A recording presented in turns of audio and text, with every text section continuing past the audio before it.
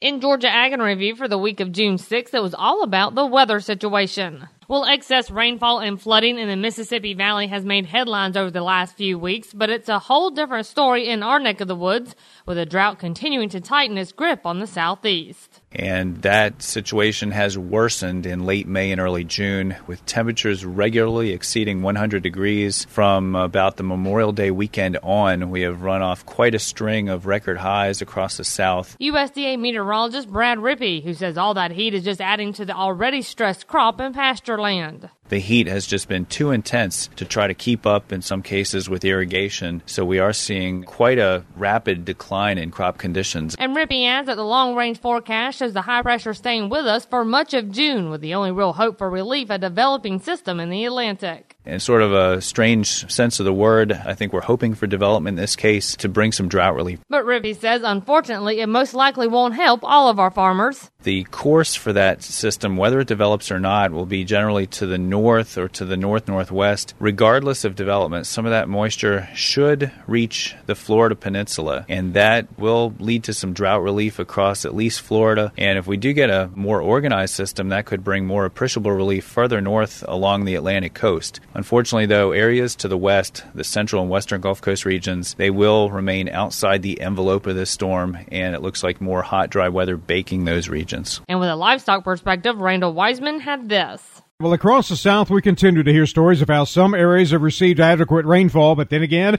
many areas have not. And Georgia is no exception, as David Gazda, president-elect of the Georgia Cattlemen's Association, said some of their members are feeling the effects. We've already had people starting to call looking for hay that weren't able to make a hay cutting this first go-round here in April or May. But, you know, it's not only here in Georgia, it's throughout the Southeast as well as in Texas. Gazda said, unfortunately, it's something many producers are having to deal with. I would expect that there'll start being several cattle becoming available on market just from standpoint we don't have the feed resources this time of year, and there's some people who are still feeding hay that have not finished feeding hay from this past winter. So unfortunately, we're kind of at the mercy of Mother Nature right now, but I guess every day it doesn't rain means one day we're closer to rain. For more information, contact the Georgia Cattlemen's Association office in Macon. And we will wrap up for this week with a very well-researched Everett Griner. Research? What kind of world would we be living in without research?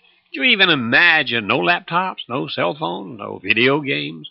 But now if you want to really measure the value of research, look at agriculture.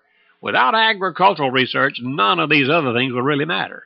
If we digress, back to World War II, the only important thing you'd have to worry about would be something to eat.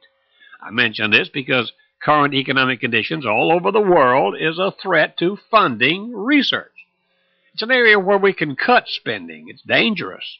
And yet spending for agricultural research has already and will again be cut. Now think about this.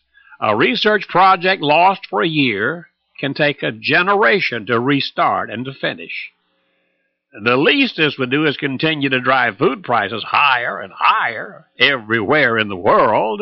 And remember, you can find these stories along with all the week's Southeast AgNet reports on our website at southeastagnet.com. I'm Julie McPeak with Southeast AgNet's podcast.